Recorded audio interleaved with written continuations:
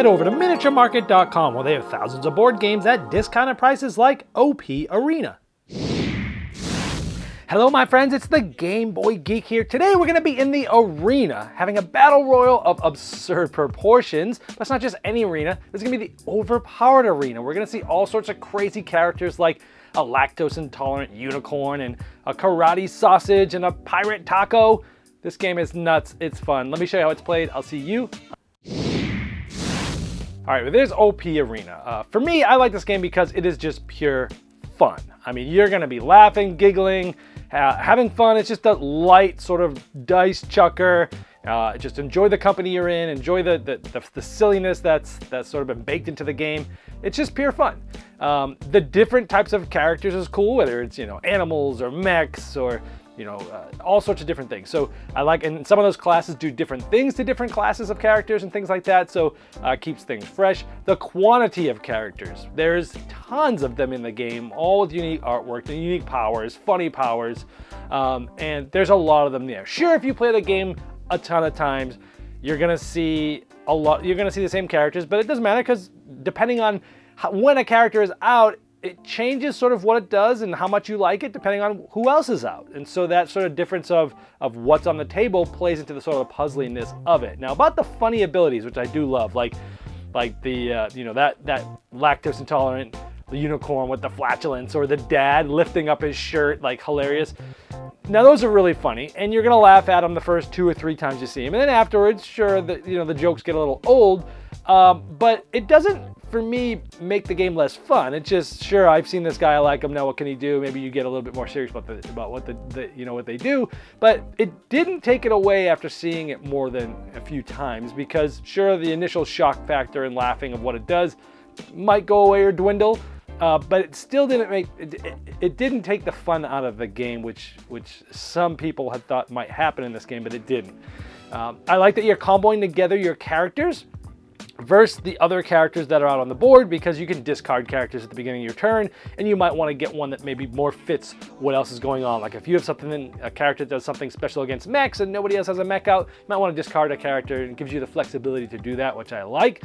And when you're discarding characters, another interesting decision is if you have some damage on your character, do you want to discard it or keep going? Because if you keep going and you get hit, the person who dealt the dealing blow is going to get 3 points, and whoever did the most is going to get 2 points. Whoever did the second most is going to get a point. So if somebody dealt the deadly blow and they had the most damage points on you, they're going to get 5 points. But it might be better for you just to discard the character. Let's say they have 3 damage from one player and 3 damage from another player.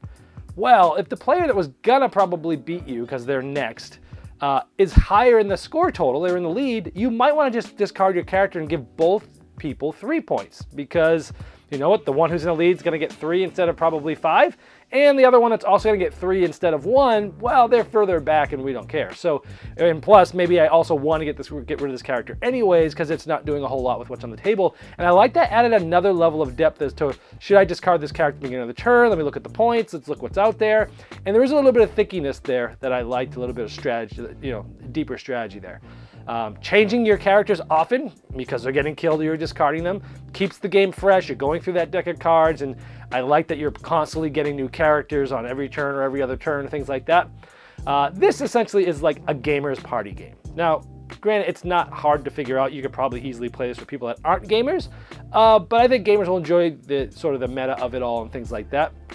It's essentially a light filler party game, which does have a little bit of hidden depth if you want to look for it there.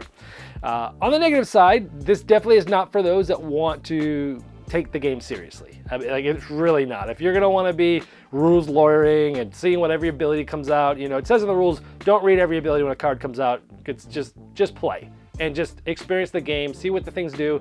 If you play it like that, you're gonna have a lot of fun.